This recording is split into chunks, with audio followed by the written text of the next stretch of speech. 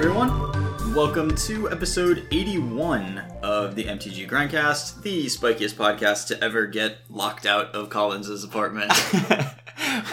Too soon, Chris. Too soon. It happened like 10 minutes ago. But I'm mentally recovered. Yeah, okay, fair. Alright. Fair, yeah. Special focus on the SCG Tour. We are your hosts. I'm Chris Castor-Apple. With me as always, Collins Mullen. How's it going? It's going good. How are you, Collins? Well, great. Cool. We successfully re-entered my apartment after getting locked out, so that's, Fantastic. great news. Yep, my belly is full of cookout. Yeah, yeah. We're all set. We're totally ready to record. Yeah. Alright, so this week we are going to talk about a bunch of stuff. We're going to catch a little bit back up on Standard, just because some things have happened and I have to eat some crow and that sort of thing. Oh, yeah. Same. It's alright. That's alright. But hopefully we're mostly going to be focusing on Modern, because I haven't talked about Modern in a while. We're about to hit some Modern season stuff. I mean, I know that the next SCG event is Syracuse in a couple of weeks, and that's Legacy, but at least for me, the tournaments I'm playing for the next couple of weeks are Modern, PTQs on Magic Online, and then Regionals, which is Modern. So that's what I'm going to be thinking of, so I wanted to start sharing thoughts about that. Yep. Definitely a good plan. Yeah. So before we get too into it, definitely want to thank our patrons. So thanks so much for your support. We really appreciate it. Have done a bad job of calling out our new patrons over the past couple of weeks, but Adrian, Ben, and Mikolaj, thank you very much for your support. Really appreciate it. It's super, super helpful. So let's start off with a keeper mull. This is a Modern keeper mull. This is from Baltimore. 2 weeks ago, from the Modern seat, I was watching Lee, and he asked me if I should keep this hand, and I pretty much said, you're the person who knows how to play this deck. I am not. But this is... So Lee played the War of Invention prison deck, the Artifact prison deck. Yep. This is game 3 against Eldrazi and Taxes, and we are playing the Thopter Sword version of the deck. But it's post-board, it's game 3, and we need to win relatively quickly. I think we have like 14 minutes or so, which is not a lot of time with this deck. So we have lots of Tezzerets and Ether Grids in our deck to do that with. Yeah. We're on the draw. We mulliganed our first hand, and our 6 cards is Glimmervoid, Spire of Industry, Spirebluff Canal, Darkslick Shores, and a Pithing Needle. So this is 5 lands and a Pithing Needle. Yeah, not the best. Not the best. And if you're playing a normal deck, and like Pithing Needle is a sideboard card against something your opponent is doing, this is obviously not keepable. Yeah. If I'm a deck that has like removal and creatures in it, and also Pithing Needle to shut down a Planeswalker or something, this is clearly not a thing that I can do. But this is kind of similar to what we talked about last week. When you're playing a deck like this prison deck, you're always setting up a plan. Mm-hmm. And with every deck, you're setting up a plan. Yeah. But with the prison deck, you really have to be visualizing that from like turn 1 of the game. Because what you're doing is you are choosing the method by which you are locking your opponent out. Mm-hmm. And you have to understand which components are necessary for that lock. Right. So Death and Taxes is a creature deck, yeah, which means that we need to get Ensnaring Bridge down. Yeah. And the second part of getting Ensnaring Bridge down is that you have to protect it from whichever methods they have to remove it. One of Death and Taxes' main methods of removing it is using a Flicker Wisp to get rid of it for a turn so they can attack. And if they don't have 20 power to attack with that turn, or however much they need, one of the things that they can also do is use Eldrazi Displacer to use the Flicker Wisp again. Yeah. Also, Eldrazi Displacer does a lot of stuff with Thought-Knot Seers and the other comes into play guys that they have access to. Right. So that card is a very valuable creature in the matchup. So our Pithing Needle, it really had Eldrazi Displacer. All of our Pithing Needles have Eldrazi Displacer written on them, and it's part of the lock that we're trying to put into place. Yeah. That on its own is not making this a hand that we're like, ooh, baby, here we go. Yeah. But the other thing that this hand is offering us is, number 1, we are not very vulnerable to their mana constraining plan. Even if they, Ghost Quarter us or Tech Edge us or something like that. We really are not low on lands. Athalia is not going to strand a bunch of cards in our hand, which would be a disaster on 5 if you have like one land and then they put Athalia into play. So this hand is kind of immune to that. And it's also quite immune to Thought-Knot Seer. Any Thought-Knot Seer that they play is not stealing a card from us. Right.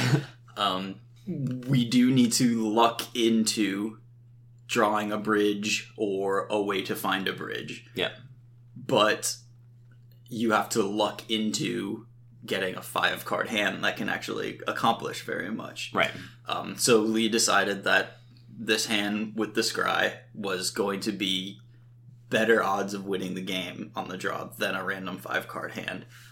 And I trusted him because he knows how to play these decks. Yeah. And, you know, afterward we talked about this a lot, and his explanation really did make a lot of sense to me. Yeah.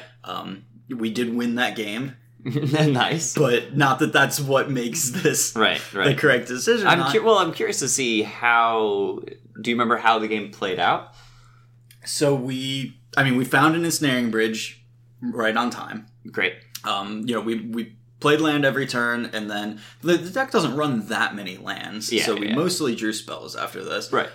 Including at least one Welding Jar, which is not that important in the matchup because the way they disenchant you is with like Relic Warder and stuff. Sure.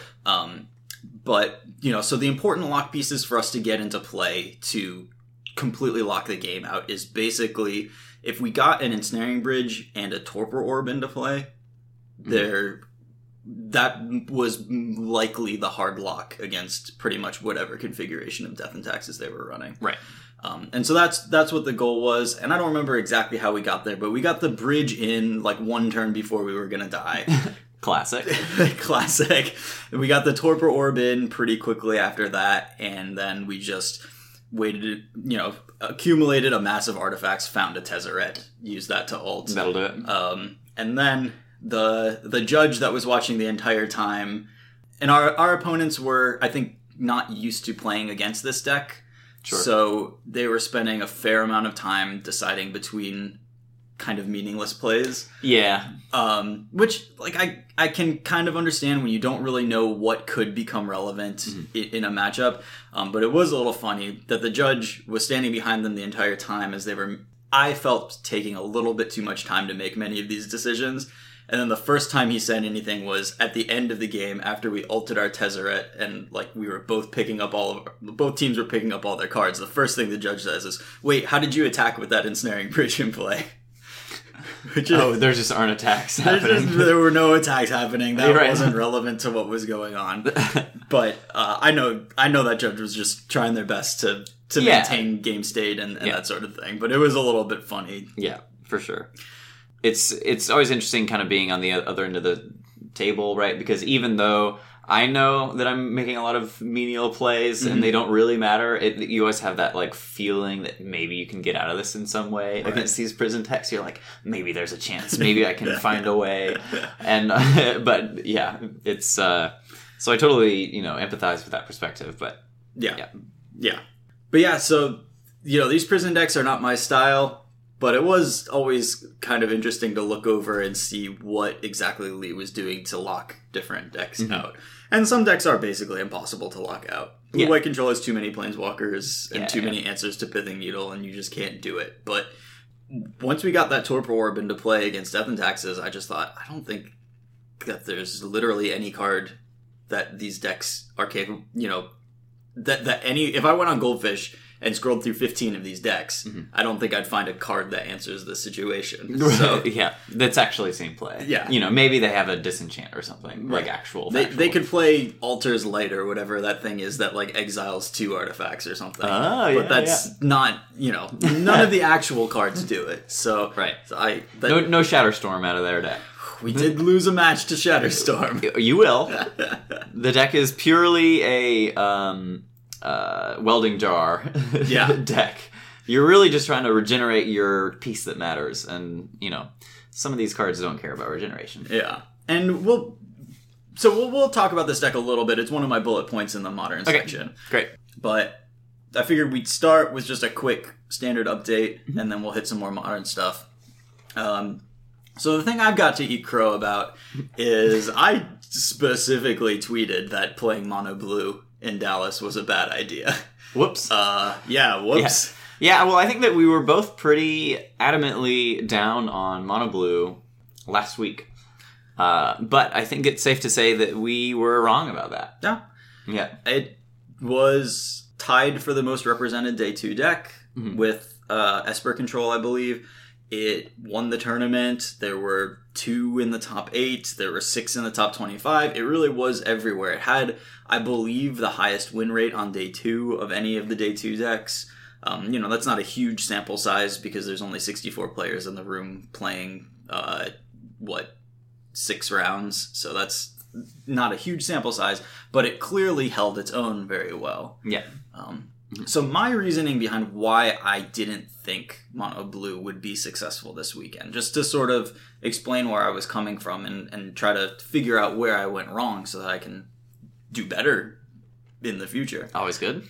So what I was seeing after Baltimore weekend in Standard was that the mid-range decks and the control decks were really trying to outvalue each other and really trying to do stuff like figure out if they could play main deck Thieves of Sanity and slow themselves down, have Eldest Reborn in the sideboard and that sort of thing in order to fight this this card advantage sort of slow value war with each other. And I thought that the best way to take advantage of that would probably be by just going as low to the ground as an aggro deck as you possibly can. Yeah. The other way you can take advantage of that, and we did mention this, is by playing a tempo deck that puts some power into play and then negates all your opponent's stuff. Like mono blue. Mono blue Drakes. The reason that I was leaning towards an aggro deck there was an aggro deck takes advantage of similar changes in the metagame, but it wins the heads-up matchup against the tempo decks. Yeah. But that's just not quite what we saw play out, and though we did see Azorius aggro have a completely acceptable weekend. Yeah, strong even. Yeah. Mm-hmm. It definitely wasn't up there with mono blue. Yeah. I think that there a lot of factors kind of went into mono blue's big success, and a lot of them were publicity. It felt like a lot of people through many channels were pushing that they believed that mono blue was an excellent option for this weekend. We saw articles on Star City and other, people were tweeting about it. Game's entire podcast was... Right, yeah, exactly. So people were pushing mono blue going into this weekend. Yep. So I think that, there was probably an elevated number of players registering mono blue at the tournament just because of the hype that it had received. Yeah. But also that the way that we were thinking about it, we probably went a level too far in our analysis of like how the metagame wheel was going to shift. Because we were like, okay, everybody's trying to out mid-range each other. So what does that mean? That means that aggro is going to be successful. And if aggro is being successful, then blue isn't going to be, we took it a step further and said, okay, if that's happening, then this is going to happen or whatever. But we kind of failed to recognize that, what else is really good against all these mid-range decks that are going to be everywhere? Yeah. Just mono blue. Just mono blue. Yeah. Definitely. So, you don't really need to take it a level past that. And it's true that mono blue does have a bad matchup against red and mono white. But where were all the red decks? Not to be found. They did not. 0 red decks in day 2. That's crazy. It's a little hard for me to explain. I know that Esper Control basically destroys mono red. Yeah. I feel like every other deck that I could be playing, mono red is definitely not better than a coin flip. And so to have none make day 2, it had to really get demolished. Yeah. Part of what I expect happened there is that mono red has a medium minus matchup against all of the mid-range decks and a pretty bad matchup against Esper Control. Yeah. And, if the popularity of both of those strategies were high enough, then I could see, kind of going back to the re-leveling aspect where if our expectation is that everybody's out trying to out mid-range each other, we're not really going to want to take mono red into that. Yeah. atmosphere because everybody's trying to out mid-range each other, and the people we're going to play against are going to be these big mid-range decks that we can't really compete with. Yeah, as long as they're still main decking their Wild Growth Walkers, then we potentially have a problem there. It probably, what's funny is that it probably would have been an excellent day 2 deck. Yeah. Because if you can sneak Mono Red through into day 2, then all of a sudden, I mean, just look at the results. You're playing against a bunch of Mono Blue and a bunch of White Weenie, which I think are good matchups for Red. But it just didn't make it there. There were 0 copies in day 2 because I'm guessing that they just all got slaughtered by the heavy prevalence of mid-range decks that was in day 1. Yeah, and I mean, it is a little odd because I have not felt like, playing Sultai, even trying to be prepared for Mono Red. Although, to be fair, I long ago cut the Moments of Craving from my Sultai sideboard. Right. So I wasn't trying as hard to beat Mono Red as I could have. Maybe if you have access to those, it really, it does bend the matchup in your favor. So, yeah, I can definitely see that. One other thing that I think is a really big deal is, like, this is the weekend where the Nexus decks really kind of started coming into their own. Yeah. We saw a couple in top 8. It seems to... I think we hit a point where the Nexus pilots feel confident enough, the decks are tuned enough, that they think, all right, I beat the crap out of these mid-range decks. Yeah. I have a great shot against White Weenie. Yeah. Red is hard because it's hard to beat burn spells with Root Snare. Yeah.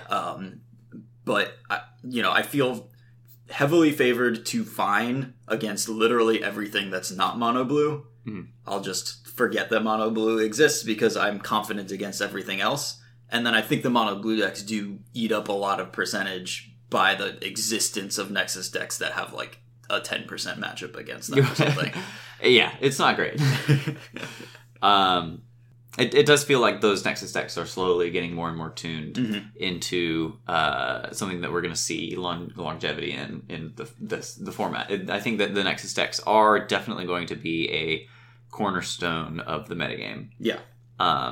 And there seems to be quite a few cornerstones of the metagame. If we're talking about just like decks that I would say are very reasonable to play right now in Standard, I think there are a bunch. There's like 5 maybe even. At least, So there's the Nexus decks, Mono White variants, Mono Blue, Sultai midrange, Esper Control, and... Am I missing any there? Well, I mean, like, you might count Drake's as one of the decks. Drake's is fine. Yeah. You gotta pick your spot for Drake's. Yeah. But, especially if lots of people are playing Mono Blue, then I'm pretty happy to be. Drake's has a good Mono Blue matchup. Yeah, definitely. And, each of those categories has, like, a couple of variations. Like, the Nexus decks, you've got the Gates versions, you've got the Bant versions, you've got the Simic versions. I really liked the top 8 Simic Nexus deck, John Johnson's. Yeah. I think that list was really clean. It's...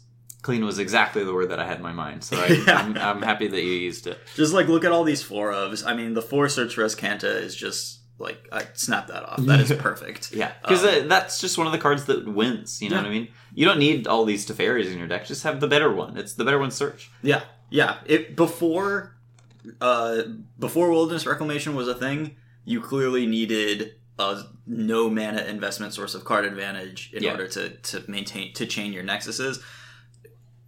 You just have infinite mana with Wilderness Reclamation. Yeah. And Search for Escanta digs you into more Wilderness Reclamations, and then it just is your engine. It's just the perfect, like, you want one on turn 2 every game, and that means you play 4. And I think this is just a great list. It has a lot fewer tools for dealing with something like Mono Red, and it really doesn't have any maneuverability if it's battling against Mono Blue. The Gates decks have the ability to sideboard into Gatebreaker Ram, and that's a way to steal some games. Right. This deck just can't do that, but it's so streamlined, and it's so focused on its plan, and Frilled Mystic is so good against control decks in the mirrors that... Yeah. And it does have a juke plan. I believe that there are 4 Biogenic Oozes hanging out on the sideboard.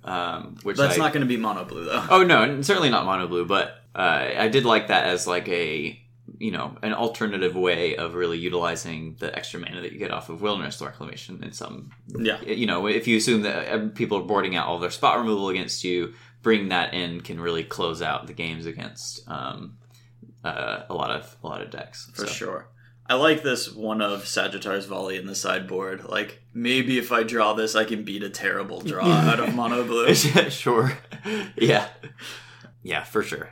It's rough, though. It's rough. Yeah. It's if your opponent knows what they're doing, mulligans, and plays properly, I don't think this deck is capable of beating mono blue. Yeah. And I'm not going to lie, this week I've been kind of stepping my foot into Arena a little bit. Mm-hmm. I was trying to grind up some Arena rankings, and I was playing mono blue, and it is perfect for the early ranks of Arena ranked, because all of the early ranks are just like people playing either whatever or mid-range piles. Yeah. And mono blue eats all those up. Runs over 'em. Yeah.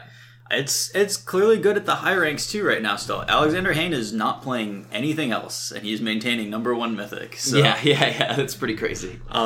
He is a complete monster though. Oh, yeah. Like, good lord. Right. People have always kind of talked up Hayne pretty well. They were always like, he's, one of the most talented players out there, period. It's just really cool to see that, see the numbers this time. It was just like, oh, yeah, Hayne's testing a lot. And look, it's just doing it. It's just it's destroying #1. everybody. Yeah. Yep. So that's very cool.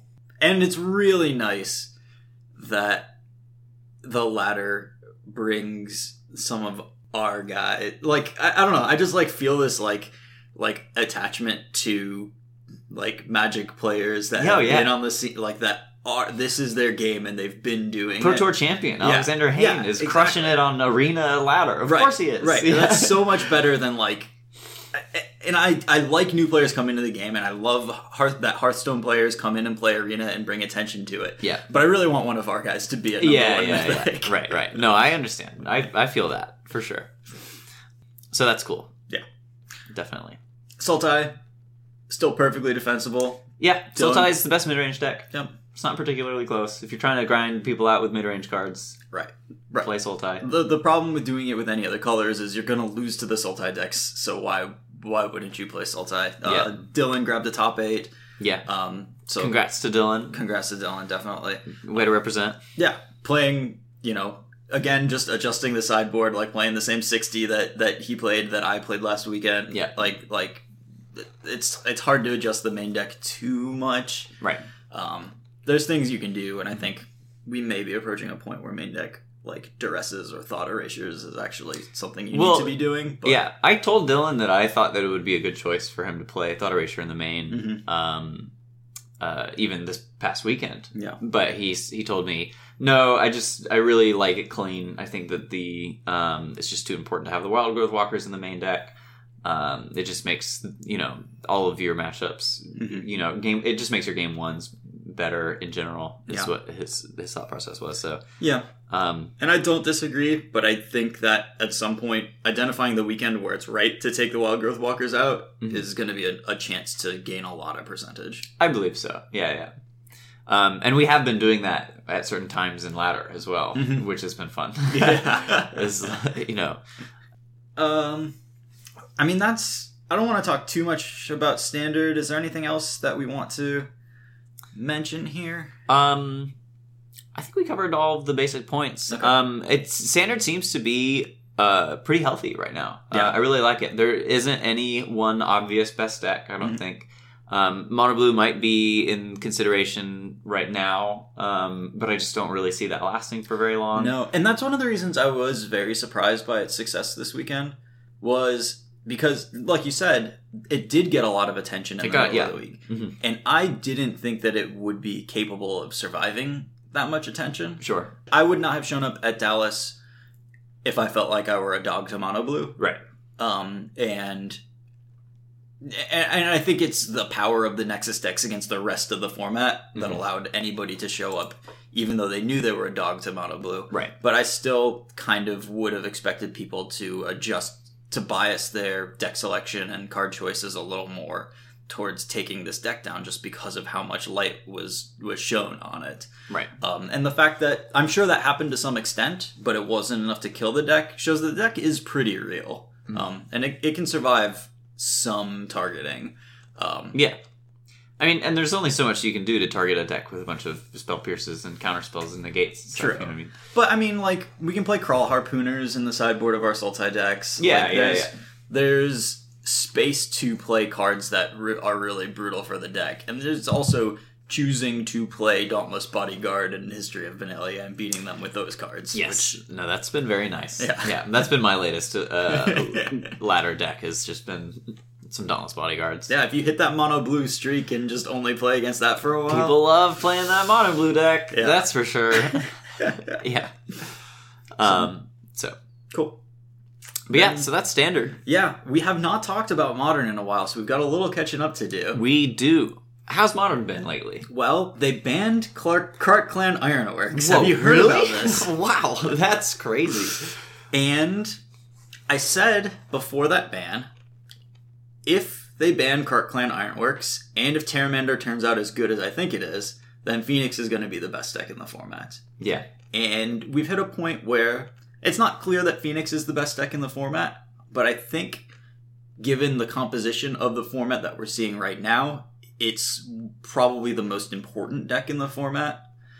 Because what we're seeing, if you go and you look at the GP Toronto results and you just sort of look at the decks that are doing well on Goldfish, it's a pretty different metagame and one that seems to have responded to the presence of Phoenix in a big way. Yeah. The decks that are on top right now, the most highly played decks, are Grixis Death Shadow, Izzet Phoenix, Dredge, and Burn. Yeah. Dredge is really hard for Phoenix to beat. Yeah. Burn is also quite hard for Phoenix to beat. It's kind of close, but they have a very specific plan that's difficult for Phoenix to interact with. Grixis Death Shadow played all the lists that I'm seeing now are playing 4 Fatal Pushes, because killing Thing in the Ice and then having an answer to the graveyard shuts down what Izzet Phoenix is capable of doing. So I think we've seen a meta that has observed the presence of Phoenix and adjusted accordingly, which I think is a really good way of seeing the power level of this deck, that it's really caused metagame ripples. Yeah. I think that is kind of the biggest indication of new decks being here to stay. Whenever that happens, there are significant ripples in the metagame and very obvious shifts. Yeah. And this time it was a little... it's a little less obvious that is an indication that Phoenix is going to be... is that good, because the other thing that happened that could have easily caused those ripples is, of course, KCI being banned. Yep. That's going to cause ripples. I'm much more likely to want to play Dredge in a format where I know I never have to play against KCI. Right. Yeah. Fair, for sure. But, I do think that the way that the metagame is shaping up is definitely an indication that people are respecting Phoenix. Yeah. And it's still having success. So It is. It's still seeing significant play. If we look at GP Toronto, there's 2 Phoenix decks in the top 8. Yep.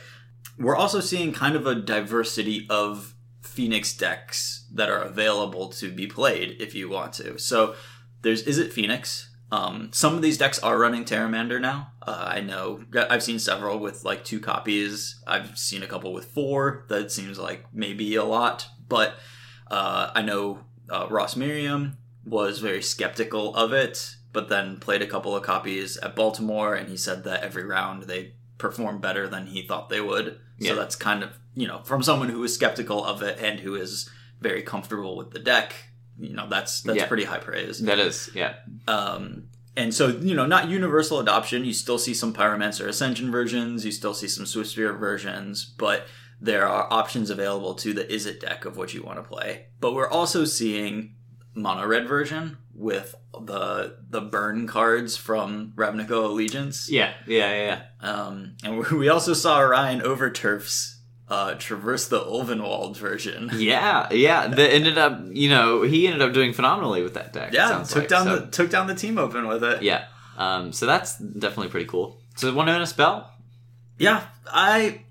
I think it's sweet. I think it's really awesome. I'm looking Don't think forward it's to good. trying it. I don't think it has staying power. I think it's great if your opponent just has no idea what you're doing and you Sure. get the extra Phoenix. It doesn't quite sequence with getting an extra Phoenix and then discarding it to loot. It's hard to get that to work with the cantrips. Plus, I'm assuming that turning on Delirium in that deck isn't trivial either. yes, you gotta run 4 Mishra's Baubles.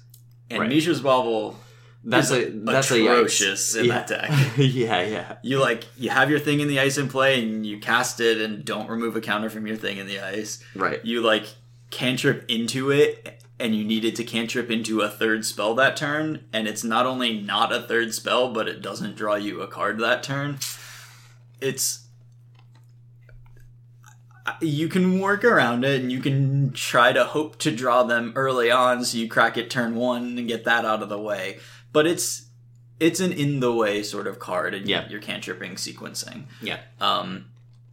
Not clean. Not clean. and that's kind of the thing, is that the deck is already quite powerful. The traverses don't help you beat when they do have surgical extraction. Right. That doesn't do anything there.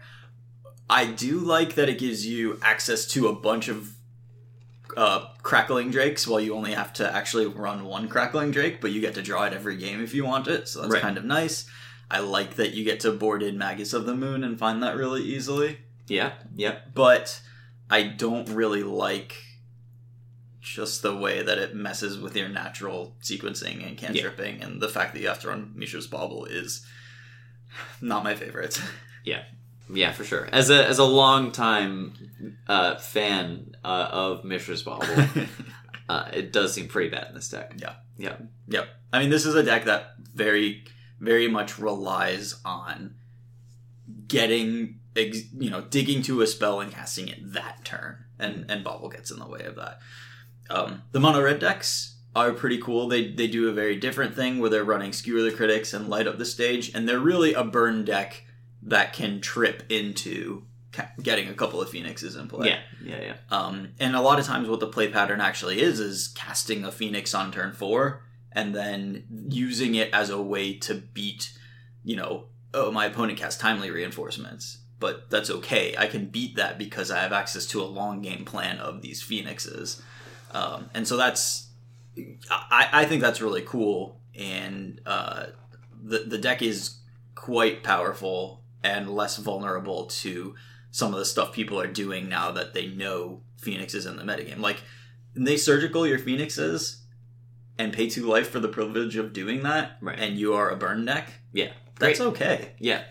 I'm in for that. Yeah. Yeah. Because typically those Phoenixes end up in the graveyard, incidentally. Mm-hmm. It's not like we're doing too much to go out of our way to put them there. We're casting a Faithless Looting or whatever. Right. So, which, Burn doesn't love paying the card to cast Faithless Looting, but true.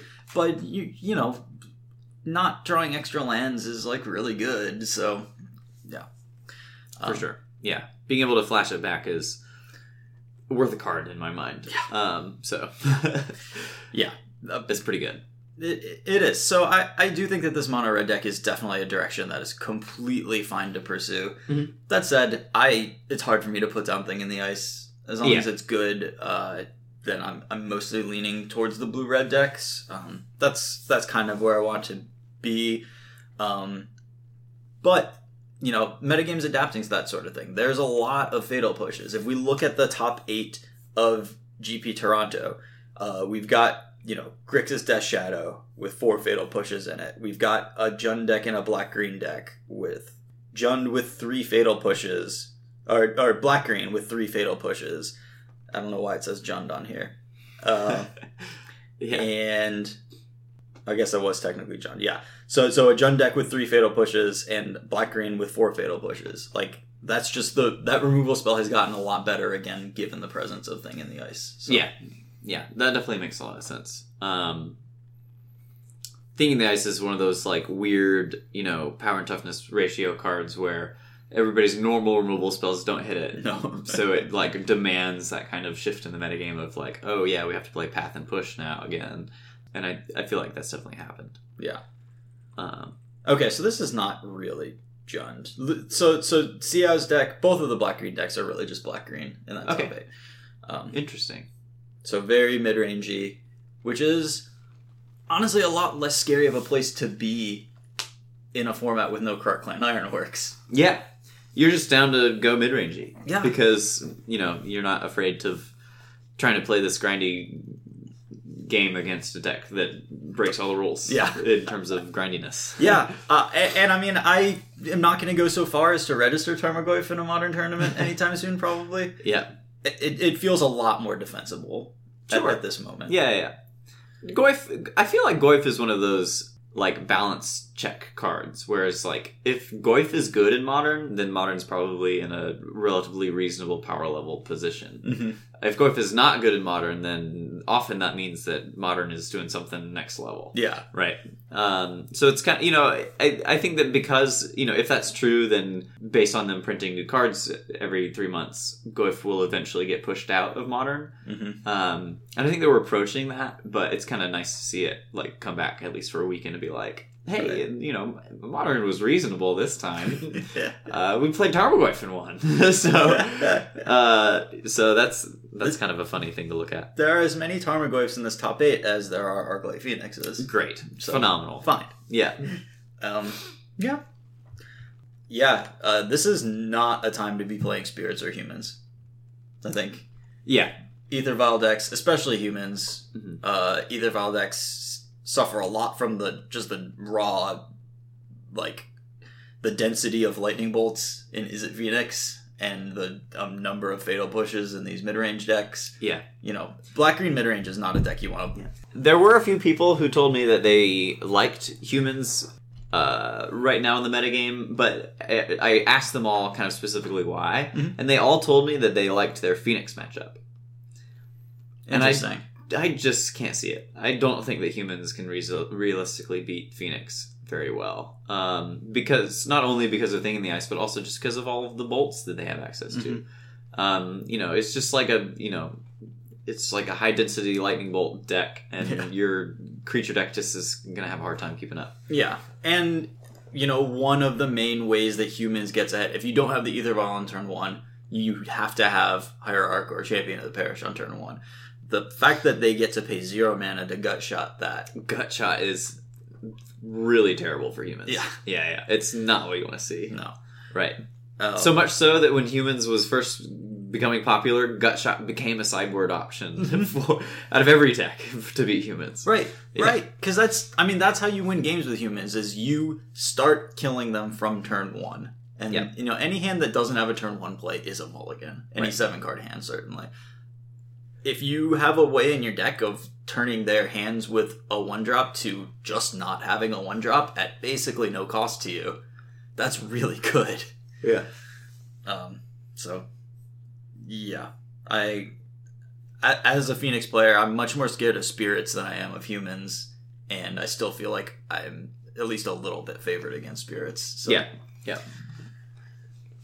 Makes a lot of sense to me. Yep. So the other deck that's in Modern that I want to talk a little bit about is Burn. Yeah.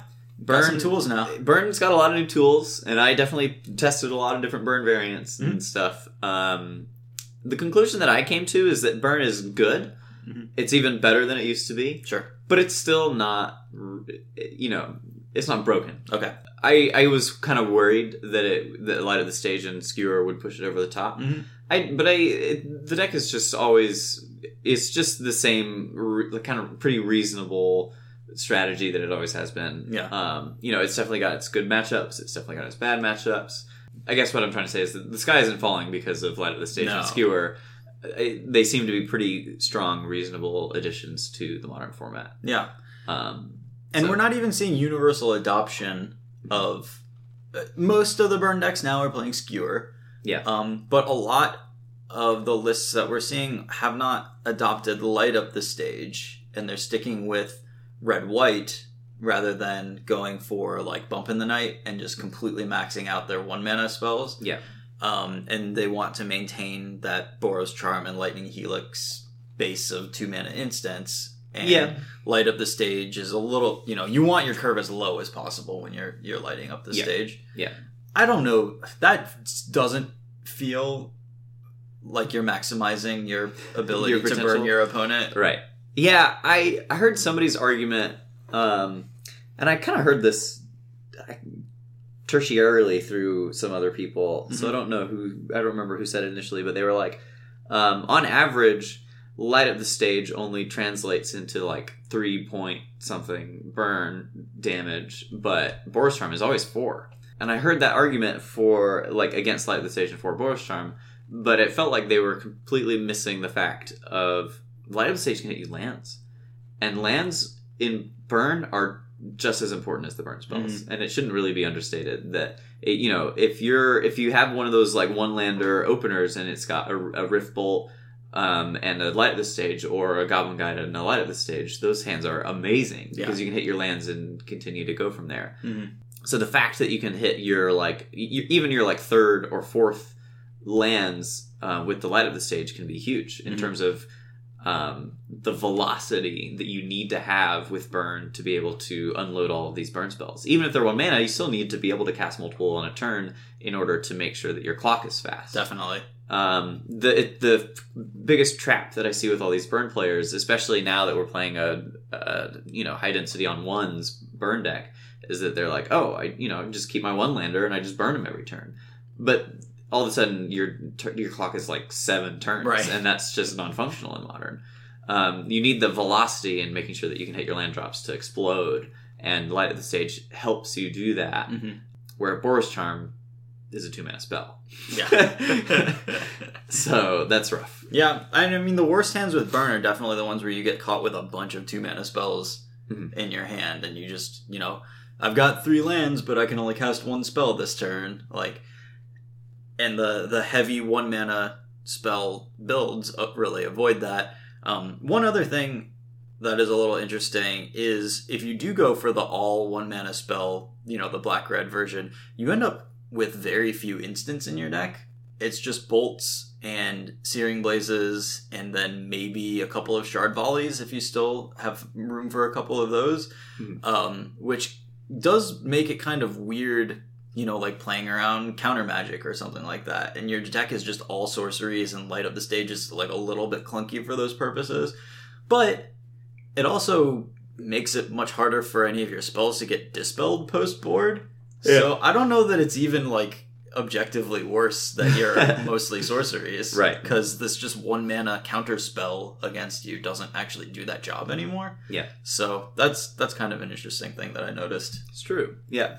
And if all of the burn decks shift into a more sorcery speed element, Dispel suddenly becomes no longer a sideboard option in Modern. I don't think you bring that'll definitely be something that is adjusted. You only bring it in if they have white sources in their deck right now. And if this becomes a deck, then Dispel just loses a huge amount of the reason to play it, for sure. Right. Yeah, the other thing I want to talk about with Burn is that I think that people haven't quite figured out the best distribution of 1s versus semi-3s in Burn, where the builds that I was working with were all pretty aggressively only 1s or 1 alternatives. But I noticed that so many of my hands were like Skewer, Light of the Stage, Rift Bolt. Those hands kind of became clunky at a certain, or not Rift Bolt, because Rift Bolt enables the other Rift Bolt is an enabler there, but I noticed that a lot of I think that I might have been going too hard on these like fake ones, and those can kind of clunk up together and not really work together as well. If you draw all spectacle cards, then it's definitely rough. A problem. Yeah. So that's definitely, if people are kind of having trouble adopting these new cards, I think that's a deck building consideration that we haven't really run into quite yet. It's just not like something that we have too many defaults to run back on. It's like, oh, I'm playing the X spectacle cards. That means I need this, Y amount of enablers for that. Where we just kind of like assumed it would work out, but ran into some clunkiness that was unintuitive. And that's one place where I really like the Mono Red Phoenix deck, because it wants to run a bunch of gut shots anyways to enable Phoenix, but then they also work as spectacle enablers to like allow you to output quite a bit of burn for the mana. And so those decks are just straight up running 4 gut shots, and I think that's really good in that deck. Yeah, I mean, It definitely can be. And if you ever play a matchup where Gut Shot's good, that's Then- pretty nice. They're even going so far as to run 4 Soulscar mages as Swift Spears 5 through 8. Wow. Okay. Just because their spell density is so high and the mana cost of their spells is so low and they want to get in those extra damage. I mean... And on the off chance they play against Tarmogoyf, you want to shrink it. Well, yeah, and I mean, that's a pretty real thing, because for these kinds of decks, Tarmogoyfs and Gurmag Anglers and things like that are pretty tough to deal with. Yep, absolutely. So, now you attack with your Soulscar Mage, they can't block it with a Gurmag Angler. Right. Because you'll just bolt it. You'll just bolt it and it will die. Yeah. So that's pretty cool. I don't think Soulscar Mage is like an incredibly powerful card, but right. Yeah. it certainly matches up with what you're trying to do. It seems to be strong in that context, for sure. Yeah. Yeah. Yeah, so we kind of, I hinted that we were going to talk about this a little more. I do want to talk about these prison decks. Yeah. Just these artifact decks. We talked about them a little before. They're really starting to pick up a little bit more now. There's a second place finish in that Grand Prix. Yeah. So with an Ancient Stirrings version, Lee was playing a Faithless Looting version that ran Thopter Sword combo, because you can discard sword to Faithless Looting. It's really nice. Yeah. And it's, who knows which is the more broken card between Ancient Stirrings and Faithless Looting. Yeah. But, it's a toss-up right now. Yeah. But, so yeah, these prison decks are very good in the matchups where Ensnaring Bridge shuts down a lot of what your opponent is trying to do. Yeah. So against both like Dredge and Phoenix decks, it's very strong. Against mid-range decks generally that are trying to attack you with Tarmogoyfs or even with Death Shadows, it can do a lot of work and really put your opponent into bad spots.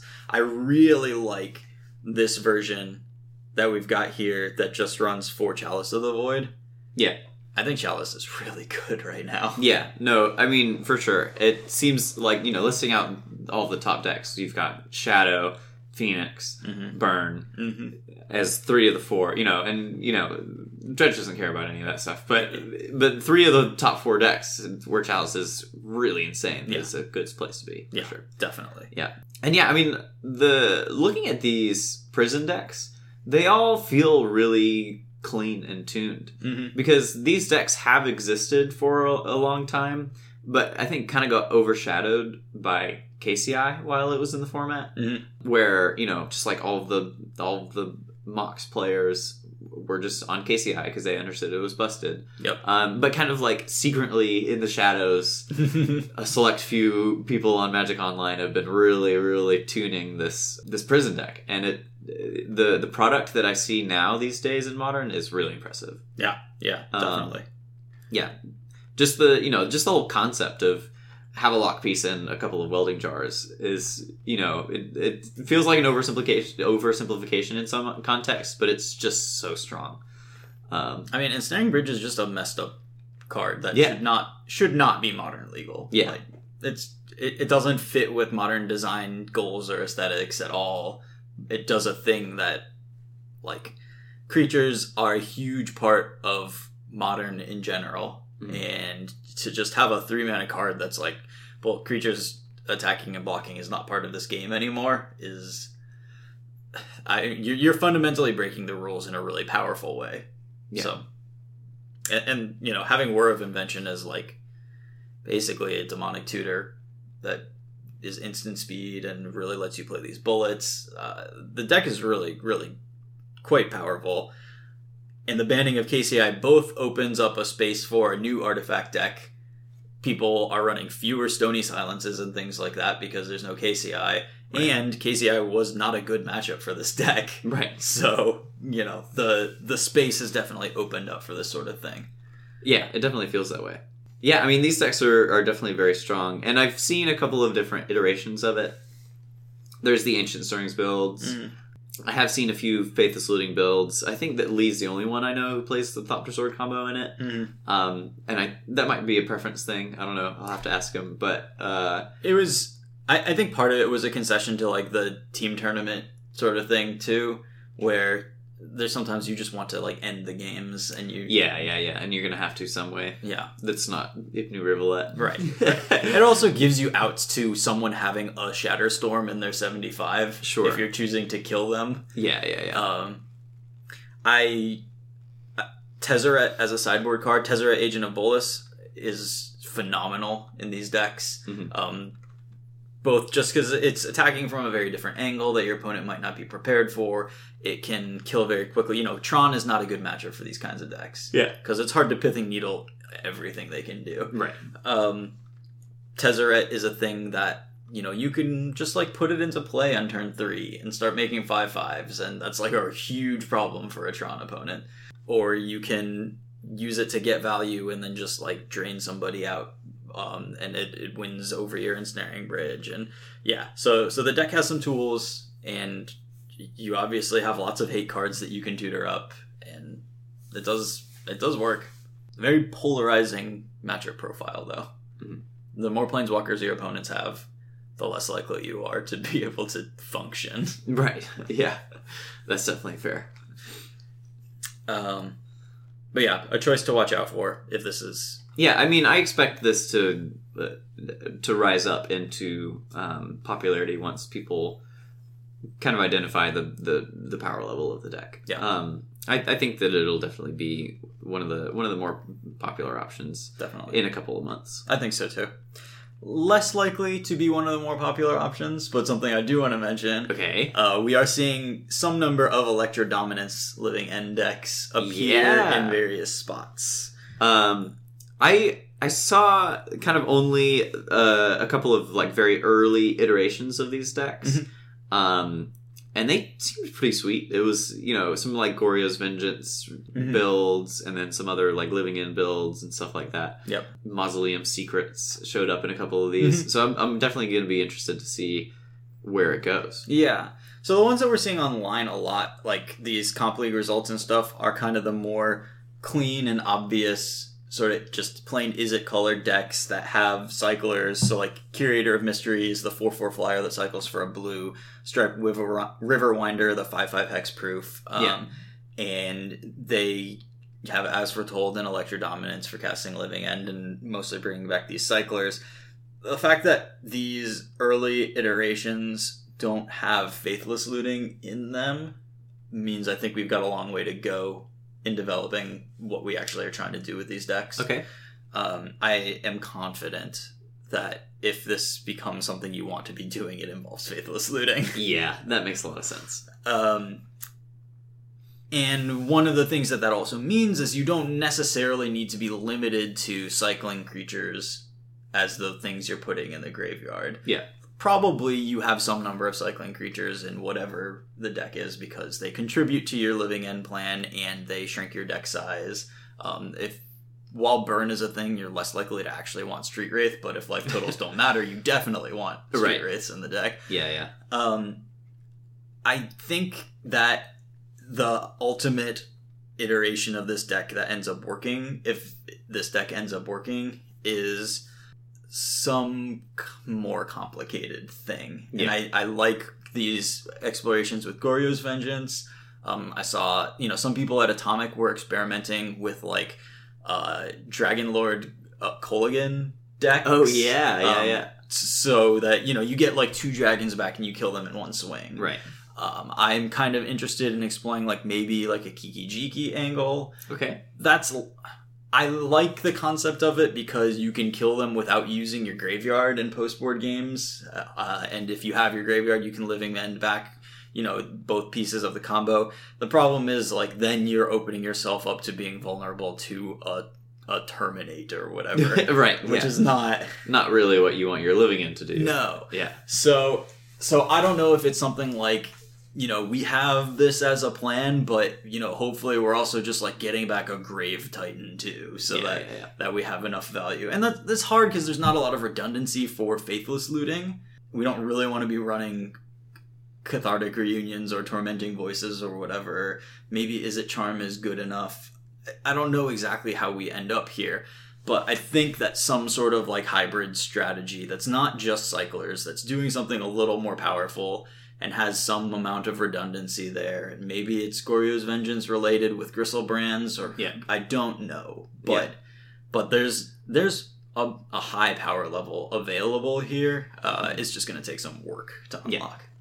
Yeah, I mean, the Goryo's Vengeance Griselbrand idea I liked because, well, A, it involved Faithless Looting, but B, it just felt like one of those decks where you could have this, like, kind of combo strategy where a bunch of the different elements of the combos work well with each other in different ways. Yeah. And that's kind of like, I don't know exactly what that looks like, but if we could take it in the direction of, oh, this time I drew A plus C, and I know that works. But the other time I drew B plus C, and I know that works. And then, you know, the other iteration also works. Like, if we can find a way to make that kind of thing happen with between our Living Ends and our Electrodominance and our Goryo's Vengeance and our Faithless, you know, just like having so many of the variants of hands that we have work in some productive way. Yeah. That's like the dream, right, for a combo deck. For sure. And, you know, we might be stepping in that direction with Electrodominance. And that could open the doors up for something busted. But that's going to take a lot of testing and iterating and stuff like that. So. Yeah, and I'm wondering if maybe, you know, once we get Goryo's Vengeance in there, maybe we want Jace Vryn's Prodigy as well. Because that's always worked really well. And that gives us another discard outlet for stuff. Yeah. And maybe we want to be willing to allow this deck to play a longer game as well. And maybe we bring in, you know, Ancestral Visions or something that we can pair with our Electrodominance. So, I was pretty excited to try it with the Wheel of Fortune. But if you're doing that, you got to be winning that turn, because you can't give your opponent 7 new cards in Modern. No, right? Yeah, you're playing against Burn, and they like burn you a couple times, and you're like, "All right, I did it." We both draw 7, and they're like, "Whee!" Oh my god, this is 20 points of burn. Right? Yeah. I also do like what some people have been doing in putting Chalices into this deck. Okay, if you're not running Faithless Looting, then I think you just make this a Chalice deck. Yeah. And that sounds really good to me. So. I could see it. Absolutely. So, options here. But yeah, so that's where we're starting out with Modern. Honestly, I am going to do my best to keep working on Phoenix decks mostly. I'm going to keep this Living End thing as a side project that I'll probably, you know, put some effort into. I'm down to tinker around with it too. You know, I've been jamming so much Arena, and that's all relatively monotonous right now. So I need some spice in my life. Yeah, I'm unlikely to be jamming Living End in one of these PTQs or at regionals. Sure, but you know, if I break it, if we break it, then if we break it, sure, yeah. But yeah, so that's where we're starting at now, and I will be reporting back with further results next week for sure. Great. For the rest of the show, I think we're pretty much going to be talking about just kind of the news we got about Magic Fest London. And so the big thing that people are talking about is mostly that it turns out that the pre-release for War for the Spark is scheduled for the same day as Magic Fest London, which is a Pro Tour and a GP, and it's a sealed GP, so it's like a pre-release GP. Is it going to be under the new set? So yes, so it's the day of the pre-release, and the way they've changed the format of the Grand Prix. Okay, so now there's 2 flights on Friday and 2 flights on Saturday. And if you go 6-1 or better in a flight, then you make Sunday of the tournament. Interesting. And then Sunday is another day of sealed, and you play 7 rounds on Sunday. Okay. And then it's a cut to the top 8, which is a draft. Okay. And so that's the GP format.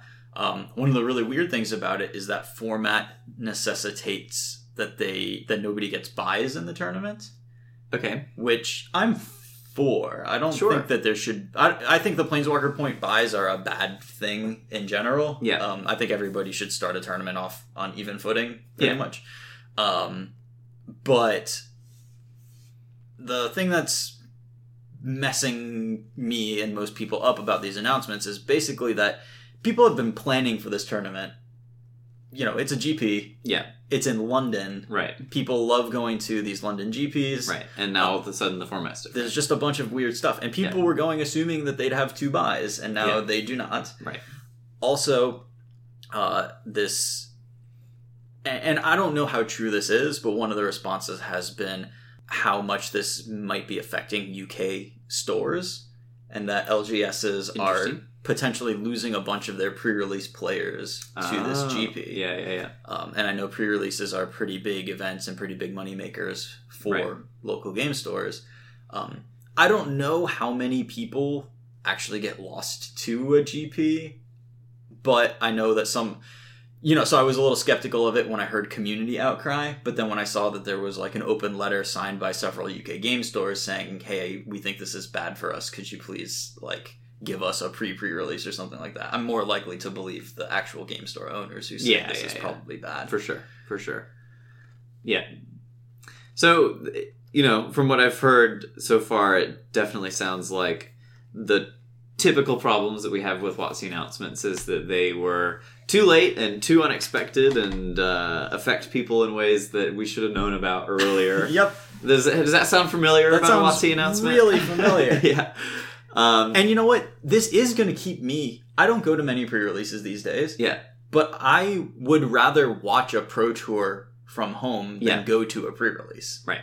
So I'm not going to go to the War for the Spark pre-release at my local game store. You want to watch the Pro Tour. I'm going to watch the Pro Tour. Yeah. That makes a lot of sense. Absolutely. Yeah, definitely a lot of strange things happening there.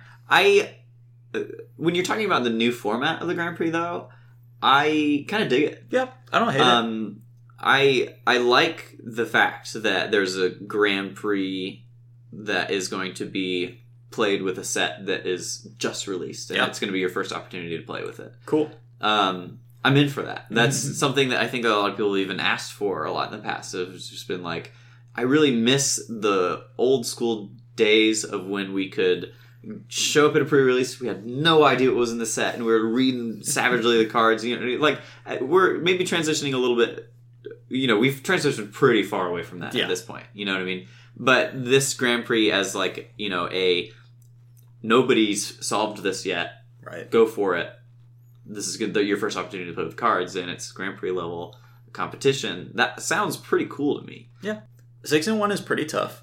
Oh yeah, it's going to be a hard tournament. Yeah, for sure. No doubt about it. But I like the format of it. But just like the same old complaints of every time about WotC not handling announcements well. And I'm a little confused because we don't know what the format of the Pro Tour / Mythic Championship that's going on at the same time as the GP is going to be. Yeah, it's either going to be. I mean, so, since that's the pre-release weekend, War for the Spark is not going to be legal and constructed for it, I think.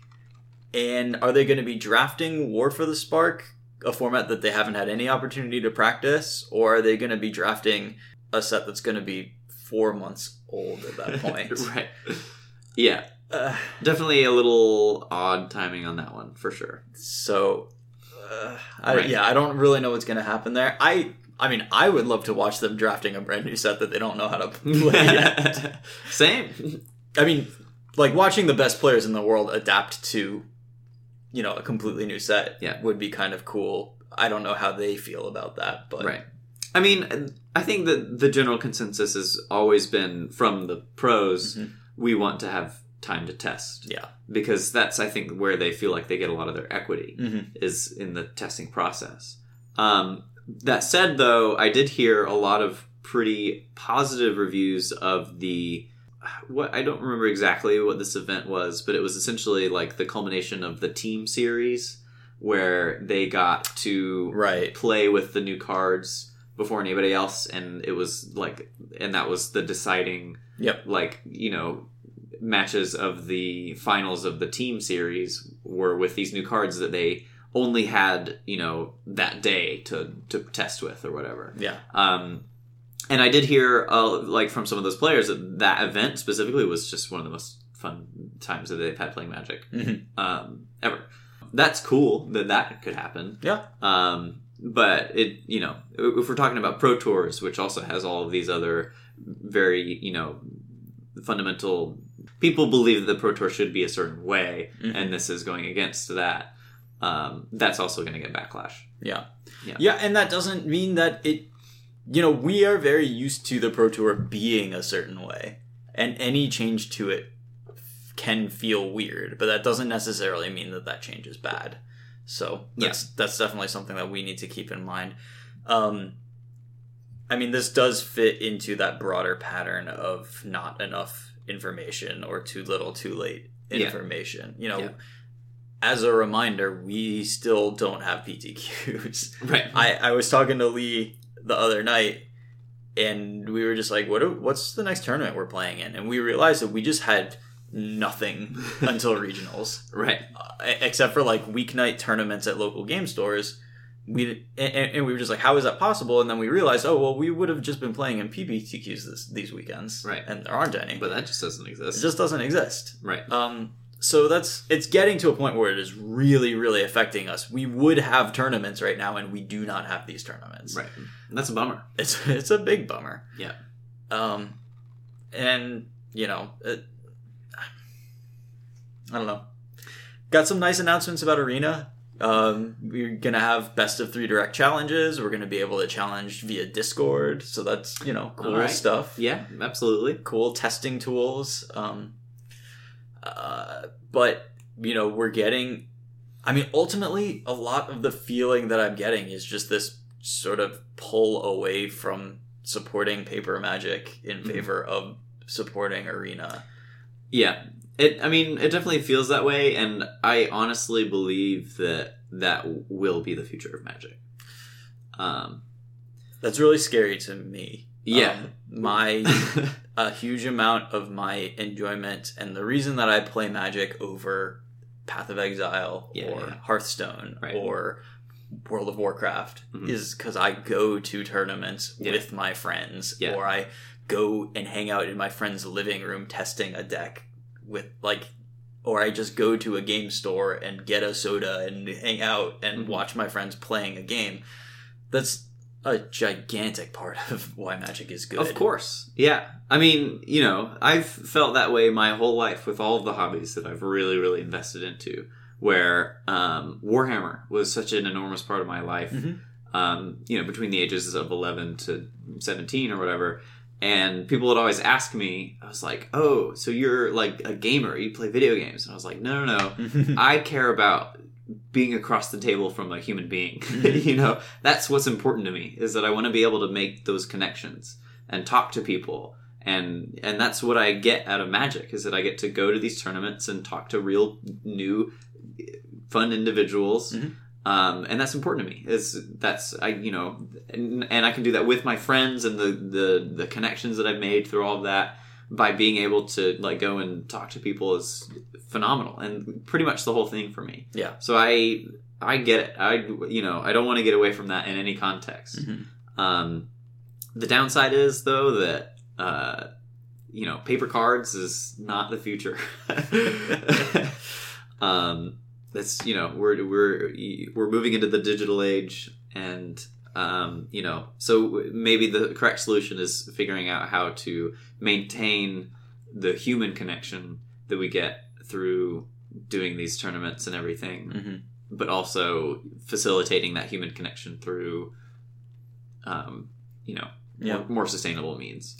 Yeah, I mean, esports doesn't hold a ton of appeal to me.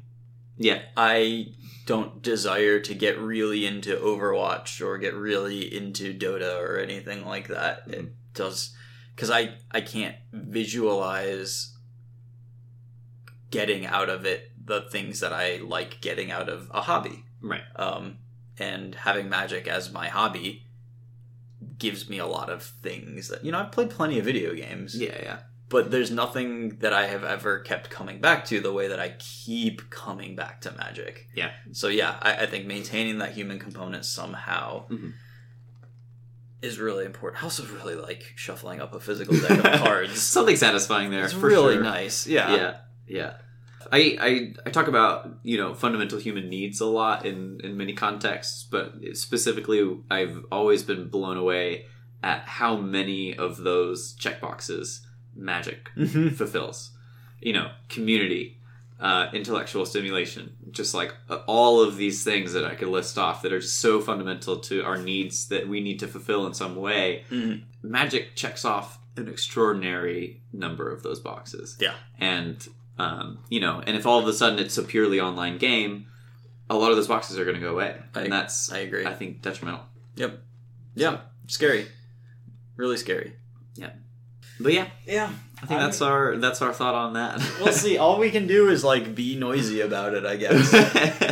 Well, we're being relatively noisy right now. We're talking on a podcast. Totally. That's great. So I guess we should probably move on to a Patreon question of the week.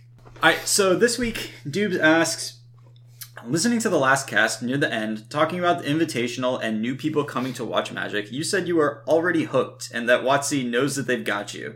And I've heard this a lot as a reply to concerns people raise both online and also in real life. So I was wondering what series of changes would have to happen for WotC to unhook you and not have you anymore. And basically he's saying that some of his criticisms have been met with, well, you're not going to stop playing, so your criticisms really don't matter. Yeah. And I think this is a really interesting thing to think about. What would it take? What would it take for me to stop playing Magic?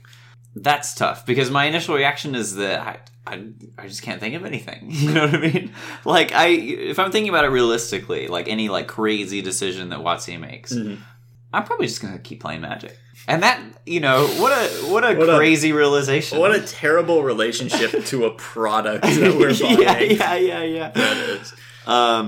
If in order for me to stop playing Magic, it would likely have to involve other elements of my life. Forcing you to stop. Forcing me to... either forcing me or incentivizing me to stop in some other way. Okay. I think that, if I started a business or something and really took off on making sure that I had to dedicate all of my time to really making sure that is facilitated appropriately, right. I could see myself stepping away from Magic, right? Or some other crazy scenarios in my life happen where I'm, have to dedicate time elsewhere. But so none of these are changes that WotC could make to the game that are pushing you out of it. Yeah. I think that, amongst the, there could be potentially significant changes within our community that make me incentivized to leave. If I believe that got too toxic or just my relationships crumbled with people, I could see that kind of thing pushing me away from the game. Okay. But just anything that WotC does, it reminds me of an old philosophy that I've had that I think I talked about in some of the earlier episodes of the podcast, which is, I've kind of moved away from this philosophy in some aspects that I can talk about, but I used to really be adamant in saying, I don't care about what the game looks like because I view it as a puzzle. And, Sure. Even if you change the rules around of the puzzle, it's still a puzzle that I'm going to want to try to solve, and I'm going to enjoy trying to solve. Right? And that was my philosophy in regards to bans, specifically. Where, people are talking about what's going to get banned and what's not going to get banned or whatever. And for a long time, I just never really cared because, if they don't ban it, then great. The puzzle's solved and I can play it and I'll win, right? Or if they do ban it, then great. Okay, new puzzle. I'm down to solve this new thing and tackle this new metagame. And it's Magic's just so easy to always have that philosophy with, where it's just whatever it looks like, whatever the format is, let's try to solve it. Let's try to figure it out. Let's try to get better at it. All of these things. Yeah. And I think that I'm kind of leaning back on that again in terms of if WotC ever made any crazy announcements, all right, now it's best of 1, but you get free mulligans to 7. All right, new puzzle. Let's figure out and optimize this, because if my argument is that this is too high variance, but all right, Magic's always been high variance, and that's never really stopped me before. Yeah, it's hard for me to imagine in-game changes that would really, I've taken time off and come back. This most recent having come back, I came back and the standards that I was playing through were Emrakul is the only end game into Aetherworks Marvel, is the only deck you can play. Right. Into energy is way more powerful than anything else. Into black red mirrors are the only thing that you're going to play. And I stuck through that. Yeah. Even though I hadn't been playing Magic. I just came back into terrible standard after terrible standard. Right. And now, well, finally I get to play standard. And there's a bunch of good decks. This is great. Yeah. But so yeah, even like bad Magic is still Magic that I want to be playing if I have the time and I have the people to play it with. Right. So yeah, like the game going in a direction, the game itself going in a direction that I don't love is probably never going to be enough to take me out of Magic. I do think that, if we got it announced that like, all right, all PTQs are going to be online. Every qualifying tournament is through Arena. If you make it to a Mythic Championship, then you get to come play competitive paper Magic. Sure. If we get to that point, that's really going to be persuading me. I love playing Arena. Yeah. But that's really going to make me not enjoy it as a hobby and as a thing that I want to pursue. I'm sure that like SCG tournaments will still exist and I can still go to the circuit and that sort of thing. And so whatever WotC is pushing, maybe other companies will step up and fill the void and it'll create spaces that I want to go play in. If we ever hit the point that Wizards is like, yeah, we just can't print paper cards anymore. Right. That's probably going to be a hard breaking point for me. Yeah. Yeah, that would be pretty bad for sure. Yeah, I mean, I think that through this conversation, I think we both pretty well identified that how stuck we are. Well, A, how stuck we are, and then also B, how much we value the community. Definitely. You know what I mean? Because I think that's really it for me, is that like if the community's still there and the connections that I've made are still like the people that I love in the game are still going to be with me, then all right, bros and girls, let's play some best of ones, I guess. You know what I mean? Yeah, let's play this. Yeah. Dual standard thing, whatever we have to do in order to keep playing. Yeah, for sure. It is, I'm really, really hoping that we're not going to get our entire PTQ system replaced by Arena only. Yeah. Because I don't, not that I love going to PPTQs. They're not my favorite way to spend a Saturday because the value does feel very low and that sort of thing. But I do think having tournaments where people from the area show up to and meet each other and that sort of thing is really important and valuable. How can there be a Triangle Magic community if everybody plays Magic by trying to qualify by sitting in front of their laptops and playing Arena? It just can't exist anymore, right? Yeah. So, these are all things that we've been talking about, but it is important to me. Yeah, absolutely. All right, well, cool. I think that might just do us for this episode. Yeah, I think that's pretty much it. So yeah, thanks so much to everybody for listening. Really, really appreciate your time. If you want to lend us some support, you can find us on Patreon, patreon.com/MTG Grindcast. Really appreciate any help you want to give. Definitely helps us keep doing this. It will always be free, but any support you give definitely allows us to keep making content and hopefully start coming up with some new stuff, some new ideas, that sort of thing. And you can come hang out on the Discord, get some tokens, that sort of thing. You can also hit up our Patreon by coming to our website, mtggrindcast.com. We've got links to our Patreon there. We've got links to all the episodes, as well as to Collins's coaching services. Find us on Twitter. I am tweeting from @CCR_Grindcast, and Collins is also on Twitter. @Collins Mullen. Thanks again, and have a great week. Peace.